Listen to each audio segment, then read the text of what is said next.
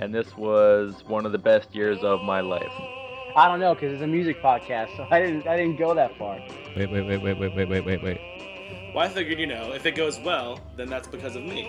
And if it goes bad, that's because of you guys. So I'm not too worried. You can bend behind the nut. You were just thinking of Babs Bunny.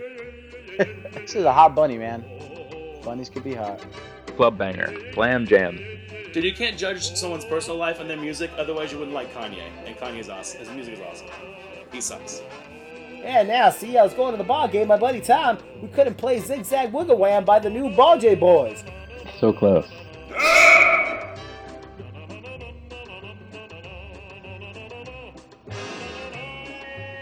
Welcome to the Bass and Treble podcast. My name is Neil. And as always, I'm Steve. Nice. So we've been bouncing around for the last few episodes. Today we've settled down to get cozy with one of the least cheesy 80s bands that we could find. The Police. Yeah, 80s is full of like super cheesy bands. Yeah, it's tough waters. These guys actually hold it down. Are they punk? Are they new wave? Are they reggae?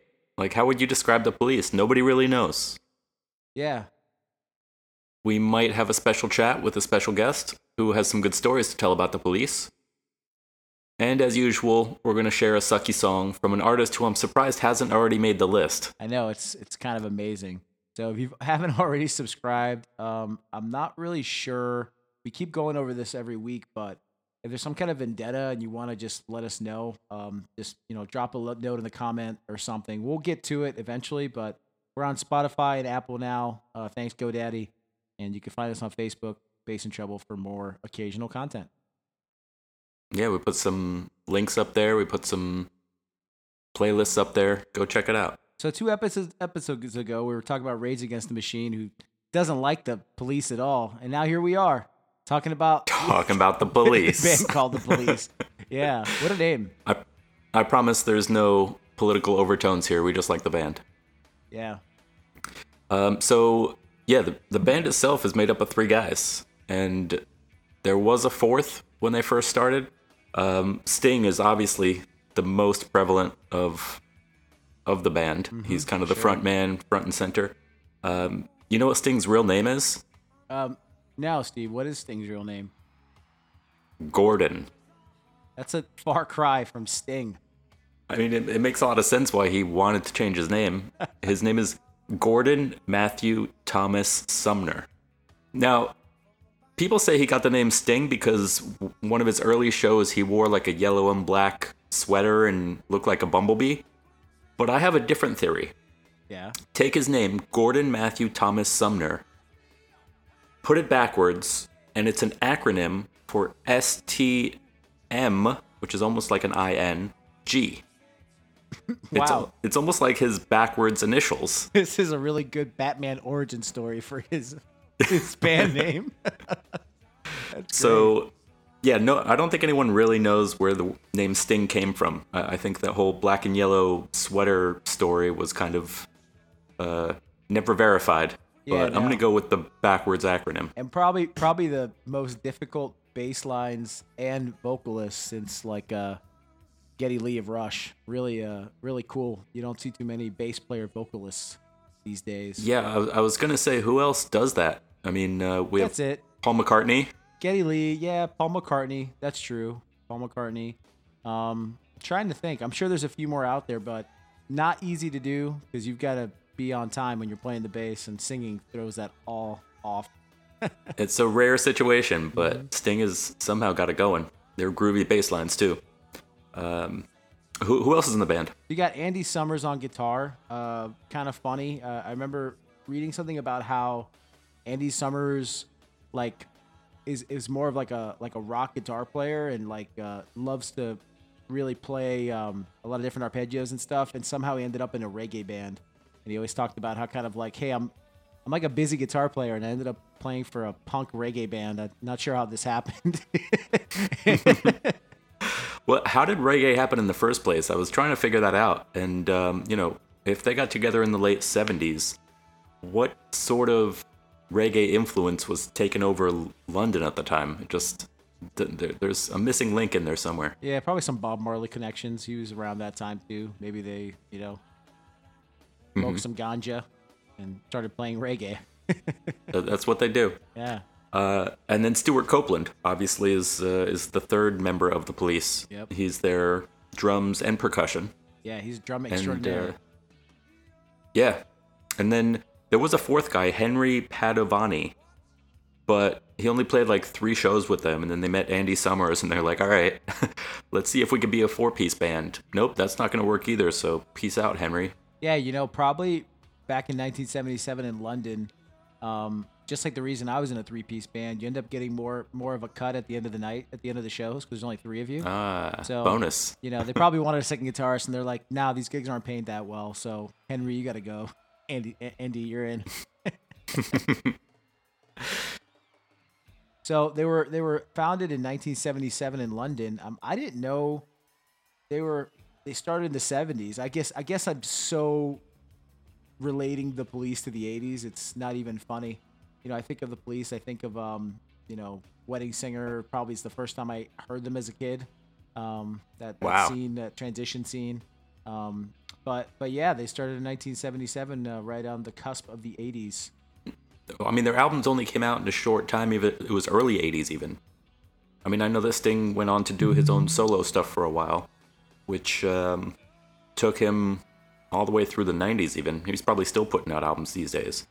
But the Police had a pretty short-lived stint, but Yeah, made it pretty popular in that time. just a reminder, we're going to be posting a playlist about the Police on Spotify. We've foregone Amazon Music because screw them. But we'll be putting it up, and make sure you check that out. We'll make sure it's included on the... Yeah, let's try to make it very reggae heavy. I was jamming out to these guys, and like they started out way more punk. Mm-hmm. They started out like, obviously they're younger and energetic, but some of their reggae stuff is like super groovy.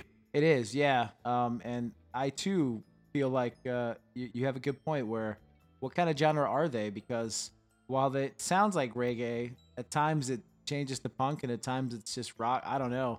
Very unique sound, and I was really enjoying listening to these songs, getting ready for this. I was like, gosh, there's songs that I didn't know the titles to, and I still knew them. They're that kind of band where you don't know the song name, but you know the song. Yeah. I love kind of bands like that. Who was it? Hall & Oates was like that for me for a while. Yeah. Like, once I saw them live for the first time, it's like, oh, that's your song? That's your song? When they play them back to back, it's like, wow, you guys have a pretty solid set of hits. Don't rub it in that you've seen them live. That just sounds like a party. It kind of was. Outdoors in Prospect Park in Brooklyn. Wow. Good times. Very cool. All right, well, their first gigs were on tour with a female punk singer named Cherry Vanilla. Okay, that's a great name, right? Cherry Vanilla? It sounds delicious. So they would perform first, Cherry Vanilla, and then Sting and Copeland would act as her backup band. So Cherry Vanilla released 2 albums in the 70s, but never made it big as a singer. Later on, Coca-Cola picked her up and made her a soft drink. I just saw a show like that last year where the opening band is a subset of the actual band. Where the Fearless Flyers opened up for Wolfpack. And I didn't realize it's the same dudes. Yeah. Like, Wolfpack is huge. They have, like, an entire party up on stage. There's, I don't know, 15 of them. But you just take, like, 2 or 3 of the... maybe, like, 3 or 4 of the core guys who make up the Fearless Flyers. Is the Fearless Flyers So- the band that has the 3 saxophone or the saxophone players included? That's, like, their thing. And the drummer's a different guy. He's, like, a black dude. I've seen their videos online before. And, man, I think Wolfpack, that's why they got so big. Their videos online are so catchy and so groovy. They're so much fun. Yeah. Yeah. Very German. Yeah, for sure. But yeah, the Fearless Flyers have a really cool gig going on, or shtick, or whatever you want to call it, where their guitars are on stands. They don't really have a guitar strap. They just stand in front of them and they play their guitar just floating in front of them on a stand. Weirdest thing I've ever seen, but yeah, they're all lined up in a row. It's a really cool deal. It takes some confidence. You imagine if that guitar just cracked off the stand mid-gig? You'd be... Yeah, the way that they play, like... Yeah, oops. Yeah, they wail on those things too. So yeah, going back to the Police, they wrote a lot of songs individually or separately, where each member would start bringing in demos. But over time, it became pretty clear that Sting was the leader of all the guys, the primary writer, because a lot of what he wrote turned into the hits. He just had the musical taste that kind of was a little bit more popular to the general public. Right. At first, it worked out great. They were making hit after hit after hit, but after a while, the other guys kind of fell for typical lead singer syndrome. Yeah. Where lead singer is front and center, and of course, Sting at the time was turning into kind of a sex symbol. One thing that I got to go back to in their names, do you think internally they call him Sting or they just call him Gordy? I don't know, like, if you introduced yourself, like I have a friend, I don't know if you have one of these, but I have a friend who, for our entire life, we've called him Slick. His name is Daniel, but like no one's going to call him Daniel. We call him Slick, and it just stuck. Like, it can't get rid of it. Like, if he wants to go back to Daniel, it'd be really tough. I don't think Sting could ever go back to Gordon. I mean, I don't know firsthand, but I would imagine that he doesn't want to be called Gordon ever again. So these guys were on the cusp of things like music videos, huh? Because late 70s, like that was actually becoming a thing. Yeah, I mean, their first music videos was really just live shots of them playing shows and whatnot. And this was, again, in the late 70s, even before MTV, before music videos were a thing. But then in the early 80s, again, even still before music videos, they were one of the first ones to actually, make productions out of it, make stories, bring in some producers and that sort of stuff. It's kind of funny to watch like what music videos looked like back then, because it was kind of just like montages of scenes of things. Like if I think of one of the music videos or the music video for their song, the Do Do Do Da Da Da, it's kind of like them hanging out in the fall, like out in the snow, and you're like, wow, you guys really thought this one through. Like, yeah, we're just gonna be having fun. It was a new art form. Yeah, so in 1984, the group, they began to crumble after they took some time off from their Synchronicity tour. So they returned in 1986 to play 3 Amnesty International benefit concerts. Wow, does anybody remember Amnesty International? Whew. But Yeah, yeah. no. But plans for an album were scrapped just after Hard Feelings, and they had other things going on. At that point, they were pretty famous, probably writing songs for the people. And the next time they worked together was in 2007. So, like, really a whole 20 years later, when they reunited for a successful but probably very contentious tour that lasted over a year. I'm sure they made bank. If you could, for sure. All the people that followed them at that point were, on their second and third mortgages. They could afford to buy tickets to a concert. But Sting became a top solo artist at that point. Andy Summers, a guitar player, took up photography and released more eclectic music. And Copeland actually composed a lot of music for film and TV soundtracks, which goes to show that all these guys are very, very talented. Yeah, in their own individual ways, which is really what makes such a good band to begin with. Yeah. If you just put a bunch of good musicians together, you're going to make some magic. For sure. Let's see, their first album came out in 1978, and their last one came out in 83. So what is that, like a total of 5 years they were together? Just five short years. And in those 5 years, here's what they put out. They put out 5 studio albums, 2 live albums, 7 compilation albums, 12 video albums. I don't know how that's different from just a regular music video. 4 soundtrack albums, 26 singles, and 18 actual music videos. Wow, that's a lot in a short time. And as you'll notice, Steve's going to really enjoy saying the names of these albums because, as opposed to some bands which name albums things that make sense, these guys were very international. Yeah. So Outlandos de Amor in 1978 was their first album.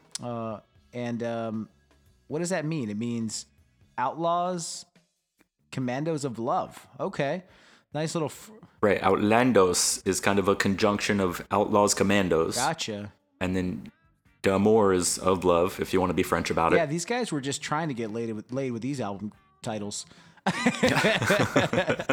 Yeah, it had some really, really good songs right away. What's interesting about this band is even though this was 78 to 83, why their sound is so defining to the 80s is that any one of their songs sounds like they were made the exact same time period. Like the way it's tracked and mixed and the sound of it, it's like they could have been made back to back to back to back. It's really kind of interesting how they have such a distinct sound. Yeah, and we talked about that before, where, especially with the Chili Peppers, as they grow older and put out more albums, their sound matures a little bit. But you're right, these guys are pretty consistent all the way through, right off the bat, and up until their last album 5 years later. Yeah, so you've got some crazy hard reggae songs like "So Lonely." What albums? I'm assuming what songs from this album, Steve, did you really like? Yes, So Lonely is one of their hits. Roxanne is on this album, which is one of their best known songs. Can't Stand Losing You. Those are the ones that kind of stand out for me.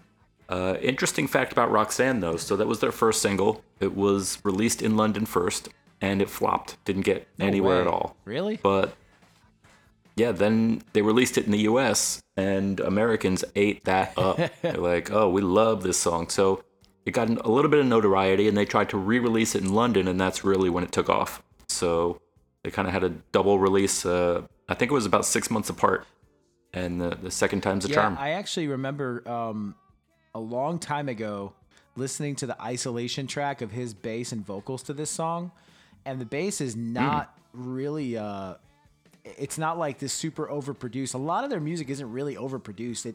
It's very like raw because they get really such a good natural sound out of it. But it's funny, we were listening to the song Roxanne today, and my daughter's name is Roxana. And so Tiffany's like, oh, I hate this song. I'm like, why? Because what it's about? She's like, yeah. I'm like, no, for sure. Also, our daughter's going to be called Roxanne her entire life because people can't put an A at the end of the name.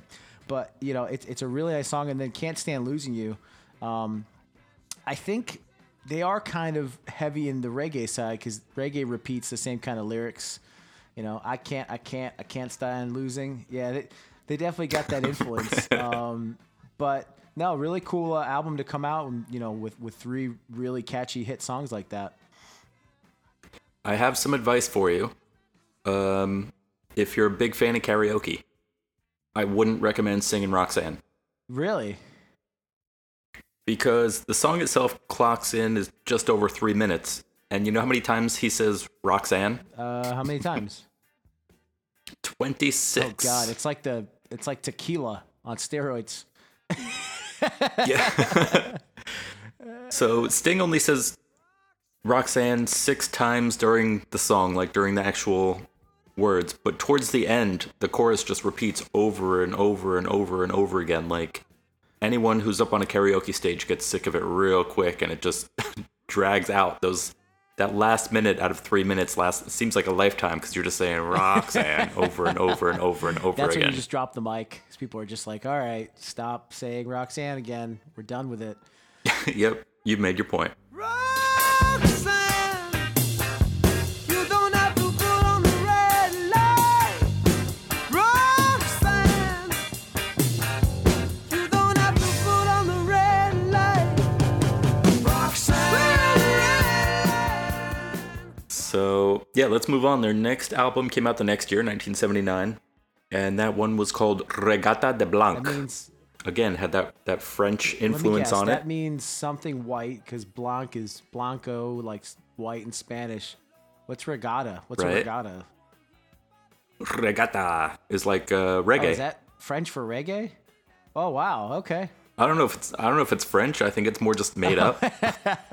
Nice. But it translates to some sort of Franglish as white reggae, which kind of explains who these guys are.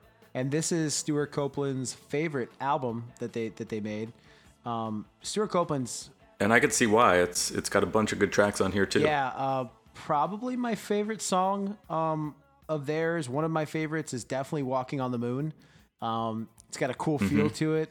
It changes up too, right? Because it does that. So they say, da, da, da, da, da, da, and it doesn't really go with the rest of the song. But yeah, it's a deep vibe. It has like a really cool kind of sultry vibe to it. Yeah, I get a bunch of like mental images when I hear this song. Half of the time I just want to sit on a hammock in a big backyard and listen to this song, have it blasting. But on the other hand, I also like picture Neil Armstrong like taking giant steps as he's walking on the moon. Like it definitely fits the vibe of a moonwalk. And then it also has the song "Message in a Bottle," which is Classic. and a tricky song to play on guitar. I remember looking it up. The first Police song I ever tried to learn was this song, and I was way too young, and I was like, yeah, I can't do this. It's like really really tricky and very catchy. The lyrics are kind of cool. I picture the lyrics. It's one of these very like I want to say it's not typical of rock for lyrics to be so descript like that, but at the end where he's like 100 million bottles washed up on the shore, it kind of makes you feel bad for him. Like, wait, he's waiting for a message in a bottle. Now he has all these messages. Like, what is going on? I think that's why Sting is such a great songwriter. He is a storyteller. He can make these vivid images and tell these stories using really great words. And Message in the Bottle is a great example of it, Walking on the Moon. On the other hand, there's also a great instrumental track on this where Sting didn't write any lyrics for it. It's the title track, Brigada de Blanc, was their first Grammy Award for Best Rock Instrumental Performance back in 1980. Oh, wow. No kidding. Huh. That's very cool. Yeah, these guys, I think, ended up with 4 Grammys all together. This was just the first.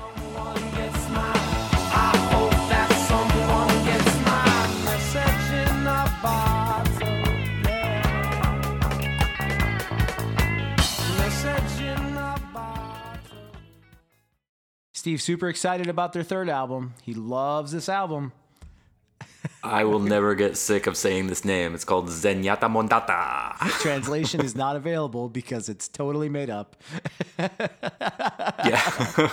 Although, in a little bit, once we get to the rock facts, there's some really cool things that are happening these days with the words Zenyatta and Mondata. Oh, no kidding. But we'll get to that in a bit. Yeah. Yeah, so these guys won a Grammy for Best Rock Performance for the vocal in Don't Stand So Close to Me, which is a little bit of a creepy song, Steve. Yeah, I call this one number one creeper anthem of all time. Like, if I could just read like the first lyrics here, it's about a young teacher, the subject of schoolgirl fantasy. She wants him so badly. She knows what she wants to be. Inside her, there's longing. This girl's an open page. Bookmarking. She's so close now. This girl is half his age.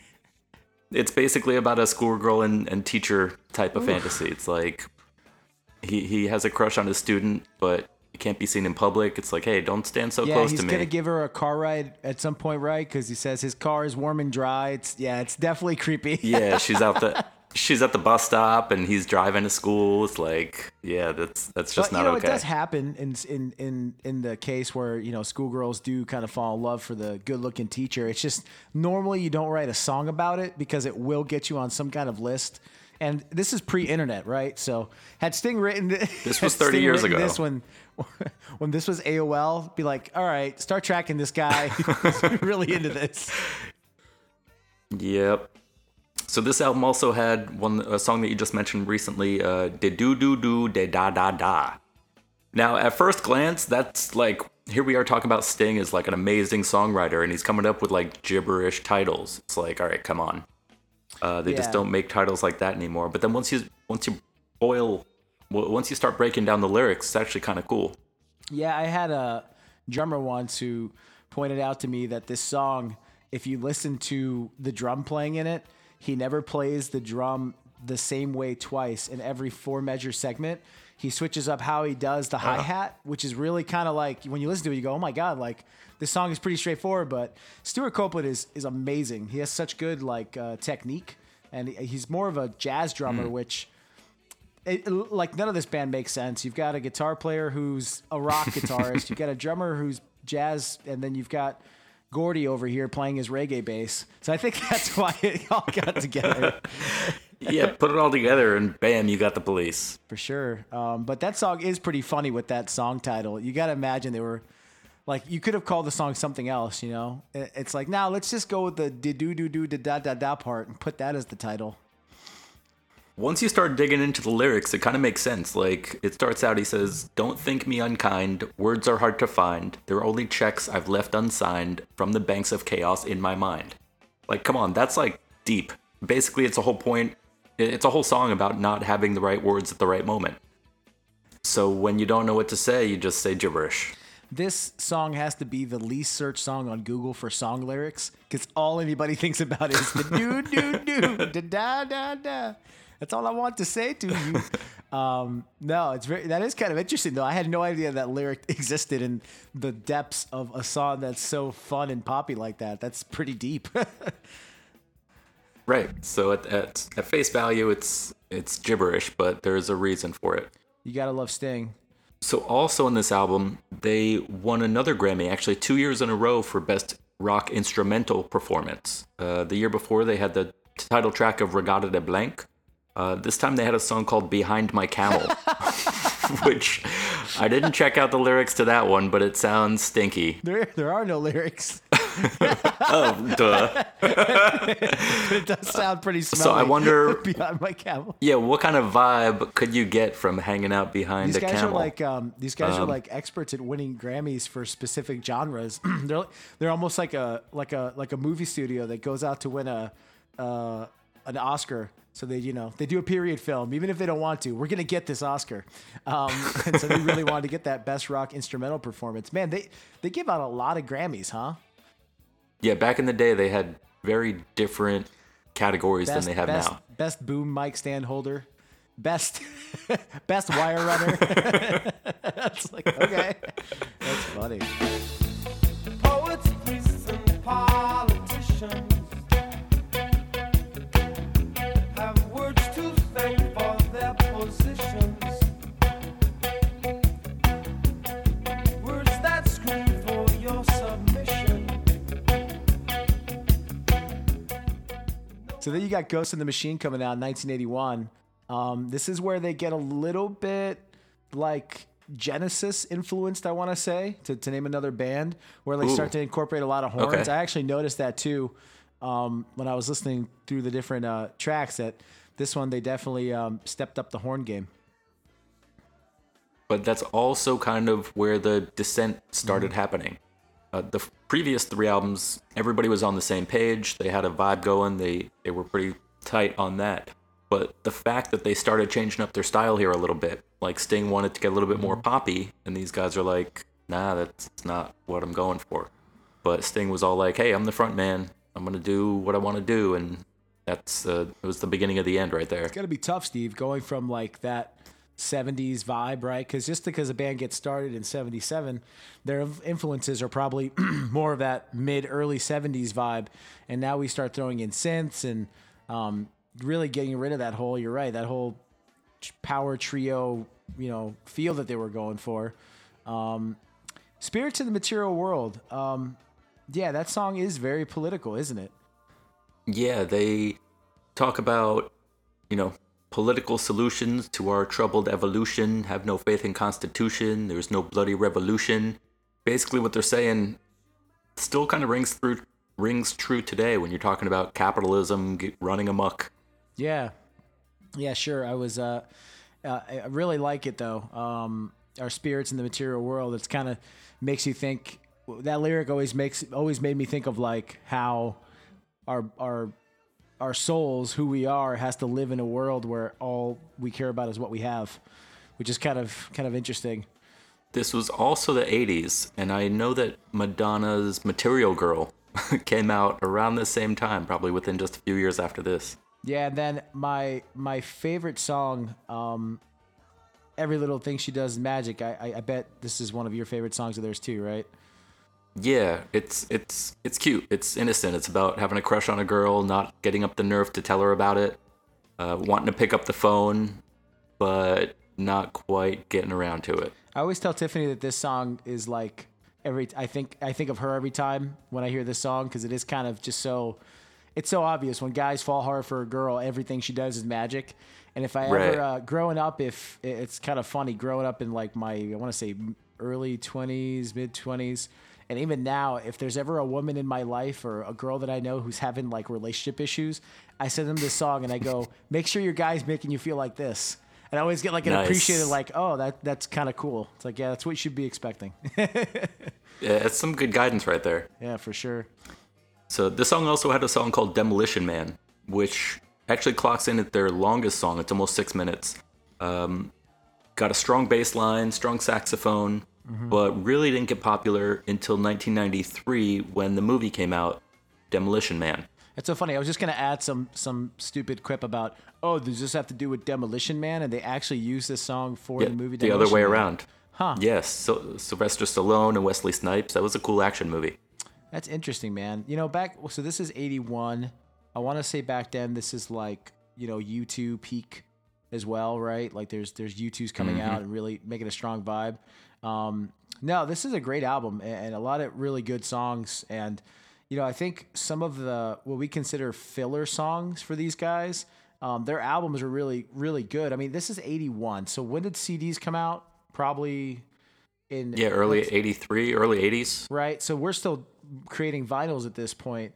And so these guys are still on the hook to have the songs not suck so bad between Right. between their hits. But Well, I noticed that too. A lot of their albums kind of track as actual albums with a side 1, side 2, always, you know, around 10 or 11 tracks. It's very album formatted. yeah, and the artwork for this album is really slick. It's the one that has those like 80s The LCD displays. Yeah. And I don't That was really all, know, like, what is tweaking it- out. What does it mean though? Like I look at the three and I think of the three of them. A lot of their album covers are like the three of them or have kind of a triangle feel to them. But this one, it kind of looks to me like stick figures made out of the digital clocks. I see it as a ghost in the machine. It's the digital symbols, but they don't really make a whole lot of sense. They're not numbers or letters. It's just kind of static out there, and there's some ghost in there who's tweaking the LCDs. Did you ever drive a car that had one of those digital displays? I remember driving a car with one of those digital displays when I was younger that had the speed limit display that was an actual, those LCD screens that would tick up. Right. Yeah. Yep. Why do we go No, I away haven't from had that? That's super cool. Screw a dial. I want it to be like the old LCD that can break. If I brake too hard, it just flips out. I don't know what kind of cars you were driving, but they did not sound safe. Actually, funny story. If I can sideways on this one, I remember driving. I wasn't supposed to be driving. I think I may have been 11 or 12. Mom, if you're listening to this, I'm sorry. There's a guy. Actually, it was before then because my parents were still married. This guy let me drive. I must have been 8 or 9 down like a straightaway in Davie, Florida, and he had this Italian car. It was like a T-top Italian car. I couldn't tell you who made it. It was like this really offshoot Italian car. Well, long story short, he let me drive down this road. That's not the fun part of the story. The fun part is when he then took me home, got pulled over, and was informed that the car was stolen. At which point What? he was like, wait, I just bought this from a dude. And he totally like helped the officer. Like, no, like, you don't understand. I bought this like the other day. Like, I'll help you go to their house. And the police officer was like, okay, like, let's figure this out. And they ended up figuring out like the whole thing. The guy said, hey, I'm with this kid. Can I like drop him off at his house? And they're like, yeah, sure. And I don't know what happened to it, but all I know is that it was like, wait, what's happening? You're in a stolen car? What's going on? Yeah, who was this guy? I don't know. It's just some random church member. I would always find a way to sneak out of my house when I was a kid. And just like find my way back. Parents would ask no questions and be like, "Oh, he's alive." Remember, I'm the youngest of 3, so kind of. That explains it. But anyways, You're that's my memory of digital displays. My first digital display experience in a car. That's what you get out of it. Your first experience driving a car was had a ghost in the machine. That's right.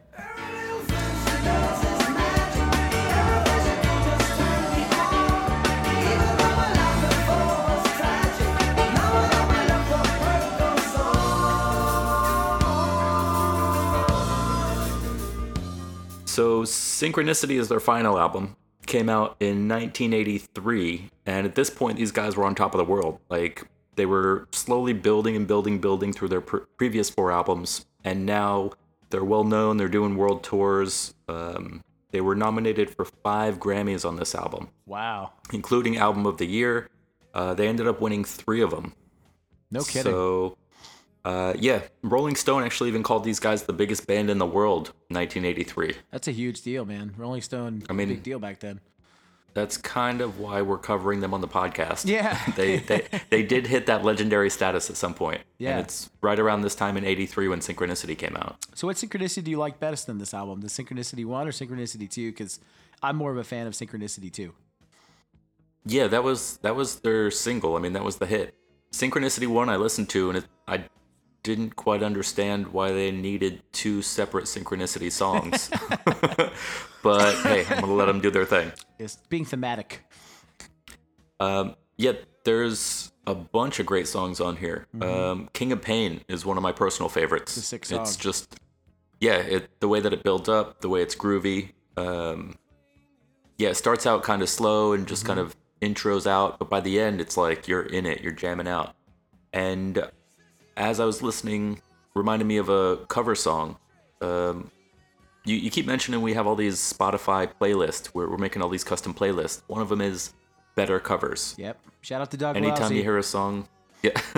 Anytime you hear a song that's better than the original, and I wouldn't say it's better, but Alanis Morissette does a cover of King of Pain called Queen of Pain. Oh. And she kind of captures the essence of the song. It's really good to listen to. It's so funny. I know that song and I know this song, and I just now realize it's the same song. Yeah. Yep. Yeah, interesting. No, that's really cool. And then, of course, you've got Every Breath You Take, which still, it's so funny. My 6-year-old has probably heard it before, but she was humming along to it today at dinner. I turned it on and she was just like humming along to it. I'm like, how does she already know how this goes? It really does connect with people, that song. It means that you're doing a good job as a dad. Yeah. If your Probably heard kid it in the womb. yeah, she can sing along with the Police from 30 something years ago, then you're on the right track. Yeah. But Every Breath You Take, I mean, if we want to talk about creeper anthems,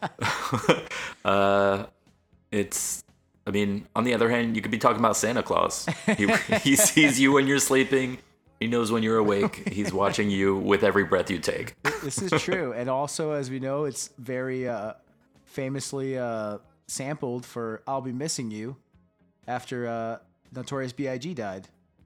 Oh, thank you for making that connection. Yeah. When I was researching like similar bands, I saw Puff Daddy on there, and I'm like, wait a second. Wait, hold on. Something Similar doesn't bands. quite line up here. Yeah. Sure. Puff Daddy. No problem. It's like just take a bunch of people that he sampled from the 80s. But no, it really is it's kind of funny though, of all their songs, it's probably the one that's the most dated.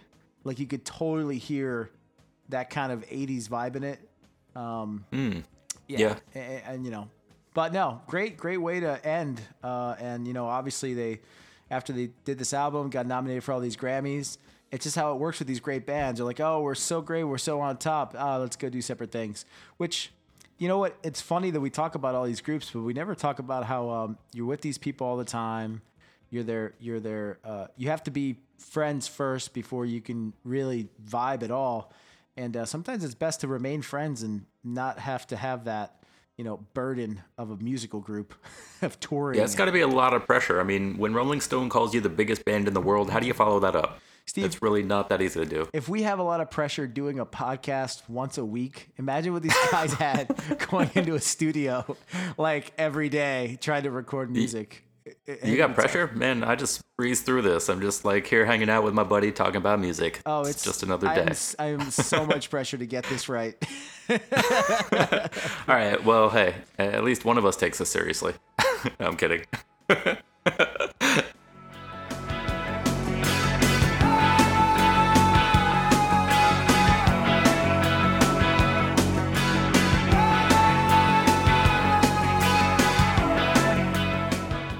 So these guys got inducted into the Rock and Roll Hall of Fame in 2003. Very well deserved. Yeah, their second album started 4 consecutive #1 studio albums in the UK and Australia. They only had 5 albums. Yeah, so that's pretty great. 4 of them hit #1. So I'd say that's pretty good. 6 Grammy Awards, 2 Brit Awards, right? Half of their Grammys came from their last album. Yeah, right. And the other 2 were instrumentals. And then there was a 6th one thrown in there somewhere, which I don't think we talked about. Rolling Stone love these guys. You know how Rolling Stone kind of keeps a running list of the 500 greatest albums of all time. Again, 4 out of 5 albums made the top 500 of all time. Again, I kind of feel bad about that first album, which, really wasn't that bad. Roxanne is a classic song, but I guess not enough to be the best of all time. Yeah, for sure. And they were included among both Rolling Stone and VH1's list of the 100 greatest artists of all time. And I think that is fair. These guys have a it's like why they get into the Rock and Roll Hall of Fame. They have a lasting impact. They're influential. They made it. Their music made a difference. And so I think kids everywhere kind of dug their music and still do. It's really funny, you know, both of us spending time in Florida. I don't know if you feel this way, but I feel like the Police are on classic rock radio all the time in Florida. They're like perfect beach weather music. Their songs. Florida still has classic rock radio? Oh, yeah. 105.9. Nice. Magic. 102.7. And then, what is it? Big 105.9. That's funny. I have to look up. Does anybody listen to FM yeah. radio anymore? I feel like when I turn it on, I just get so nostalgic. I'm like, oh my God, I could turn this on at any time. This is like when we used to have Air TV. You know, we could just plug an antenna in. Yeah. Tiffany reminds me that Airwaves still and stuff. exists. She still reminds me, like, we could get an antenna. And I'm like, nah, screw that. Like, what? Yeah, no, no need for that. I mean, you drive. What do you listen to in a car? Like, when I would drive back in Florida, I was on the radio all the time. You and I have the problem, though, that we just have such a specific music palette that it's very, you know, I have like different playlists for different moods. I listen to way too many podcasts when I'm on the road, just, you know, keeping up with news and whatnot. But no, I definitely have my select curated playlist, and unfortunately, I don't really do the radio too much. I don't do like the streaming radio services. I don't even do the radio through Spotify. Like, hey, play a radio station of a certain band. And I probably should. I bet you Right. the Police's is pretty slick. It probably has a lot of good music in it because their music's so eclectic. Probably throws in a lot of cool Yeah, stuff. that whole new wave of the 80s was half cheesy and half actually good. All right, Dan. Well, hey, thanks for joining us. Thanks for welcome having aboard. me. Yeah, for sure. So Dan, we play some basketball from time to time. I've jammed out in the old garage, and so no, I thought of you, Dan, because of your musical background, and then was like, hey, we're doing the Police. Do you like the Police? And then you kind of explained to me that you kind of more than like them. Yeah. One of my all-time favorites for sure. I'm a child of the '80s and a little bit of the '70s, so they're right in my wheelhouse. Definitely. Perfect. Nice. Steve is a child that was born in the 70s. Yeah, go ahead, rub it in. Yeah. No, sorry. Cool. Well, no. So like, we just, going through all the different albums and all the different music that the Police put out there. What are some of your favorite, either things about the Police or tunes or kind of what made you like them back in the day? Yeah, I've liked them really since the first time I heard them. I probably was introduced to the Police like a lot of guys my age. You ever see the movie 48 Hours with Eddie Murphy and Nick Nolte? Oh, yeah. Yeah. Right, there's right. It may be the opening scene. I can't remember, but it's very early in the movie where Eddie Murphy's singing Roxanne at the top of his lungs. What is that? Oh, yes. So, and it was all over the radio, and that was like most people my introduction to the Police. And then, you couldn't get away from them back in the '80s. They were one of the biggest bands in the world. Totally cool band. I mean, they mixed pop, reggae, a little bit of jazz and punk. Yeah. Totally cool. Very unique vocals. Somehow they made it all work. They fit it together, and yeah. Yeah, it was kind of interesting just in the thought of as you're kind of thinking about all the different music the Police made, how consistent their sound was as a band. Like we were kind of marveling at, wow, like their songs kind of have similar feel and vibe. I know later on it gets a little more synth and keyboard heavy, but it still has that kind of signature Sting bass and Stuart Copeland and Andy Summers sound, Yeah, I've heard them described as a new wave band, and I guess you could dig some of that out of them, but I never thought of them as new wave. For me, they really the distinctiveness of them was Stuart Copeland's drum playing. I mean, you watch him play, it looks like he's Legendary. going 100 miles. Yeah, legendary. That's the best way to put it. And Yeah. Sting with the very cool bass lines, but very clever lyrics. And, Yeah. I think great voice, and Andy Summers with that kind of that reggae guitar rhythm almost. Speaking of seeing them live, is that something you ever got a chance to do growing up? I did. I saw them in '84, which Oh, wow. I think it predates you, Neil. They- But they were still a band, so they were still like together back then. That was like one of the last years they were still together. Yeah, they were at their height. That was the Synchronicity tour. I saw them at the old Coliseum Oh, kidding. here in the Cleveland Awesome. area. Yeah, and great concert. Fortunately, the sound quality was a little bad in that big arena, but just to see them at their height, played all their hits and then some, and then actually saw. I know it's not the Police per se, but I saw Sting a few years later in a solo tour up here in Cleveland as well, and every bit as good. But yeah. Now I'm a big fan of the Power Trio. And sorry about that. And yeah, no, it's nice to have you on, Dan. So, what's your favorite Police song? Well, probably, I think everyone would probably say Roxanne, and that's certainly one of them. But, geez, Walking on the Moon. Yeah, that's my favorite. That's one of my favorites. too. Yeah, Yeah. so cool. Nice. Bring on the Night. Yeah, that's a good song. Wow, too. getting into some deep cuts there. Yeah. Absolutely, and just go through their albums, their discology, I guess you would say, or discography. It's just everything is just so good. So Yeah. What's funny is that you were introduced to them through a movie, 48 Hours, and Yeah, what's funny is that you were introduced to them through a movie, 48 Hours, and I was introduced to them through a movie. So to age myself, The Wedding Singer. So really the first time I ever heard them was through The Wedding Singer. And not that I heard them, but the first time I was like, oh, that's a really cool song. And it was Every Little Thing She Does Is Magic, which I guess I hadn't heard it till the time. And I was like, oh, that's a cool song. I But, think that's off the Ghost in the Machine album, if I'm not mistaken, which is a really, really weird album. Excuse me, but yeah, that's definitely a good one. well, good stuff. Well, kind of rare to get a guest on here that's actually seen a band from the 80s perform live. That's pretty cool. It's cool that you got to see them at like the peak of their powers, Yeah. where they could play all of their good songs. That's pretty awesome. That's like what I saw Rush once when they did their Time Machine tour. And that was pretty cool because they did all moving pictures, and then they did like an extension of all the other hit songs, and it's always nice when that happens. And then Steve, here's a question for you.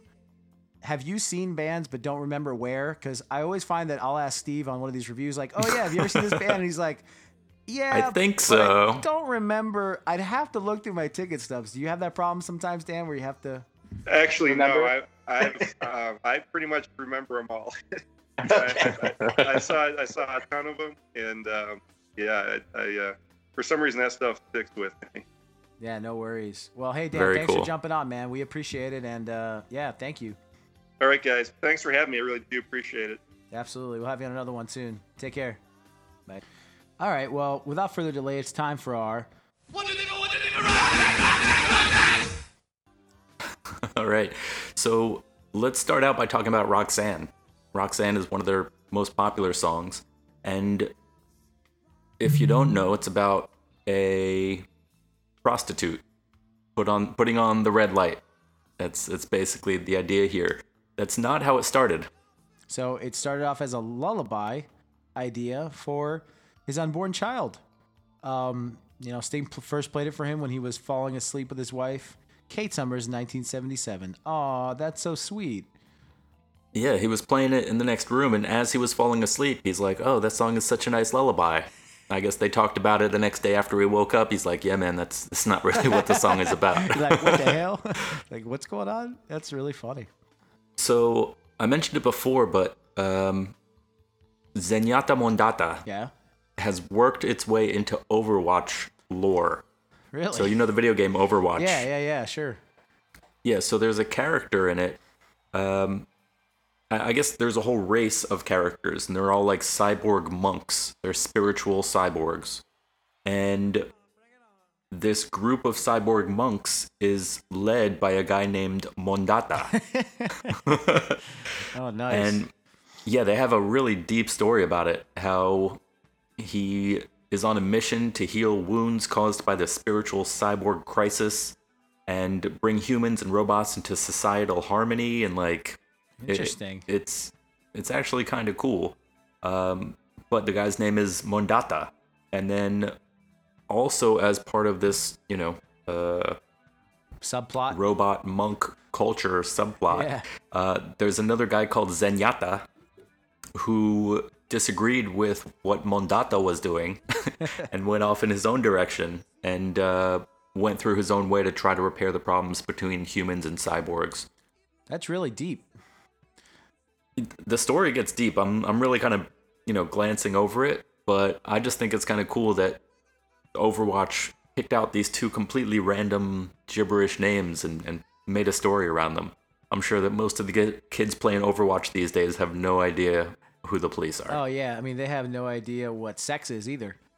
So before they hit it big, all three members of this band apparently dyed their hair blonde for a Wrigley's cum commercial. Whoa, we're leaving that in. Too funny. So they dyed their hair for a Wrigley's gum commercial in 1978 that apparently never aired. I guess they weren't sure if they were gonna make it, so they're like, "Let's do this commercial, see if it goes off." That's really interesting. And it turned into one of their defining characteristics. When they first came out, their bleach blonde hair was their image. Right. And it kind of wasn't planned. It was just part of, hey, let's be in a commercial, let's dye our hair blonde. And it ended up sticking, if I can make a gum pun here. You know what's funny? If it would have been a Mentos commercial, it would have been even more 80s. Right? Yeah. Oh, that's funny. So, yeah, this kind of, like I was saying, with all their early music videos, they were known with their bleach blonde hair. Yeah, for sure. I didn't know that was coordinated. I didn't know they all decided let's dye all our hair blonde. That's why the band broke up. After 5 years of doing that bullshit, it's like I just want to have brown hair. And Gordy's over there like, no, Andy, dye your hair. Sick of this. I know Pop. Oh man. So then, Sting obviously after the band broke up went on and did a bunch of solo music stuff. But what I didn't know, you ever watch Captain Planet and the Planeteers? Oh yeah, he's our hero. Gonna turn pollution down to zero. You know what I'm talking about then. You know the bad guy Zarm? No. Was he like the main bad guy? Doubtful. He's probably a bad guy. But it was voiced by Sting. Sting played a cartoon character, similar to Flea we were talking about in the Chili Peppers episode a few weeks ago. He played a cartoon character in the Wild Thornberrys. This shows that we were not taking climate change seriously back in the 90s because we named the bad guy Zarm. What the hell does that even mean? We really, what's funny? We thought back then that climate change, global warming, was like a bad guy that we could stomp out with magic. It turns out all we need to do is eat a little less meat and drive more fuel efficient cars and we'll be all right. Avoid air travel. Instead, it's like, no, you got to be kids and really fight for the planet. Bring pollution down to zero. Yeah, for sure. Well, that's a really cool thing, and that concludes our... All right, so some similar artists and albums. Yeah, these guys were very influential. They were, if they were one of the biggest bands at the time, obviously there are other bands that came out of this. Puff Daddy, which we already talked about, which, where would he be if not for the Police? Yeah, totally influenced by Sting's amazing lyrics. But there were also a few other bands like UB40, also a white guy, very reggae influenced band in the, I guess, mid-late 80s. Yeah, for sure. Tears for Fears. Yep. Men at Work and Simple Minds, a lot of that new wave. Aren't they like a one-hit wonder? Did they have anything more than that Man Down Under song, or was that pretty much it? Yeah, I'm drawing a blank right now. The lead singer went on to have a few solo hits too. Sure. I can't think of his name right now, but what a corny band name, Men at Work. I definitely think of Police. I think of U2. Sorry that last week I kind of went in on the edge a little bit. He is a good guitar player. I can't put him in the same room as Jack White and Jimmy Page. It's just my own thing. But at the same time, they kind of do go hand in hand. I wonder, they probably did some stuff. I know these guys did some stuff at Live Aid, right? Back in the day, back in the 80s. Of course. I mean, if you're going to be the biggest band, then you have to make a showing there. That's awesome. But I guess what this shows from this list is that they're kind of similar artists are few and far between. I think even U2, I think these guys are very singular, and the fact that they were able to combine reggae, rock, pop as three white guys from England, very it's a very unique band for sure. I think that's why they Yeah. rock so much. Yeah, they kind of led a new, what do you call it? British invasion. These guys were from London, like the early 80s, that whole new wave scene.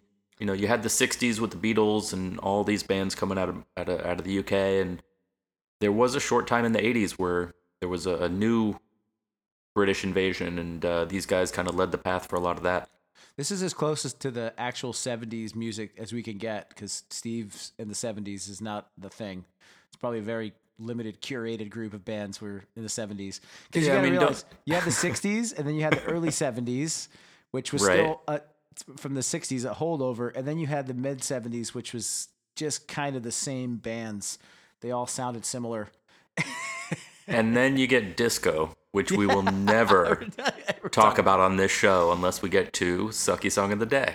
That's for sure. So I had the honor of picking this song. And so Oh, thank you. Thank you for this gem, pulling this one out. So background on this, we're driving back from somewhere yesterday, and Tiffany's like, I don't know what happened. Oh yeah, she brought up Britney Spears' Instagram account. So if you're ever feeling like, you know, you're having a bad day or you're not doing enough with your life, go look up Britney Spears on Instagram. It's literally videos of her dancing really weird to music, and it's just like, what is going? She's totally stuck in the 90s. She's wearing the same outfits, and to make a long story short, she starts to go down Britney Spears' like song playlist, and I can do like a Toxic, you know, even like a Hit Me Baby One More Time, I can kind of vibe to. And then You this can tolerate it. This song Lucky comes on, and it's just so awful. It is terrible. It's a story about a girl named Lucky, and that's how it starts. Britney Spears just sitting there. This is a story In the about a girl video, named she- Lucky. What? She comes on stage like dressed up as her normal self. She says, "This is a story about a girl named Lucky," and then she walks off stage, and then the video kind of plays out like a play, like scene by scene kind of situation. But it's completely unnecessary to start out with that. Who calls themselves Lucky? I mean, who calls themselves Sting for that matter? Yeah, but a girl named Lucky? It's like, is she raised by gypsies? Like, I'm totally confused. And you can obviously tell that the song's just about her, and it's like, I'm so lucky, and she just says the word cry. I mean, talk about a count. She says cry like 15 times. And just cry, cry, cry. I'm like, what is going on? I really think this is the song that invented vocal fry. Dude, Like- you got to tell me. I was a Christina Aguilera fan. Part of it is that she put out less sucky music and could actually sing. But, Right, she had a real voice. Yeah, but no, this whole song is just, it has a weird interlude, and it has this like 50s kind of vibe to it, like Frankie Valli. It's so weird. Yeah, needless to say, in many, many ways, this song sucks. Yeah, don't look it up. And by the way, hilariously enough, if you Google Britney Spears' top 10 songs, this is like number 4 on the list, and that should tell you all you need to know about Britney Spears. If this is Wow. the 4th best song on a lot of lists, that's a problem.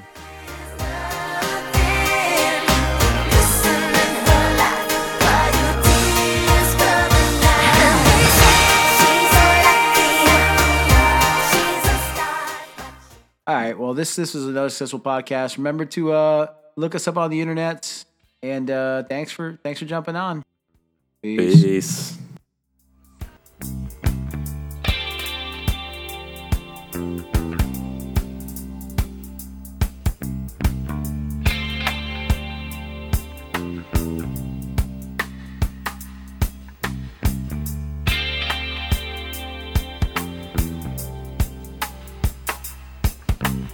Giant steps are what you take, walking on the moon. I hope my leg don't break, walking on the moon. We could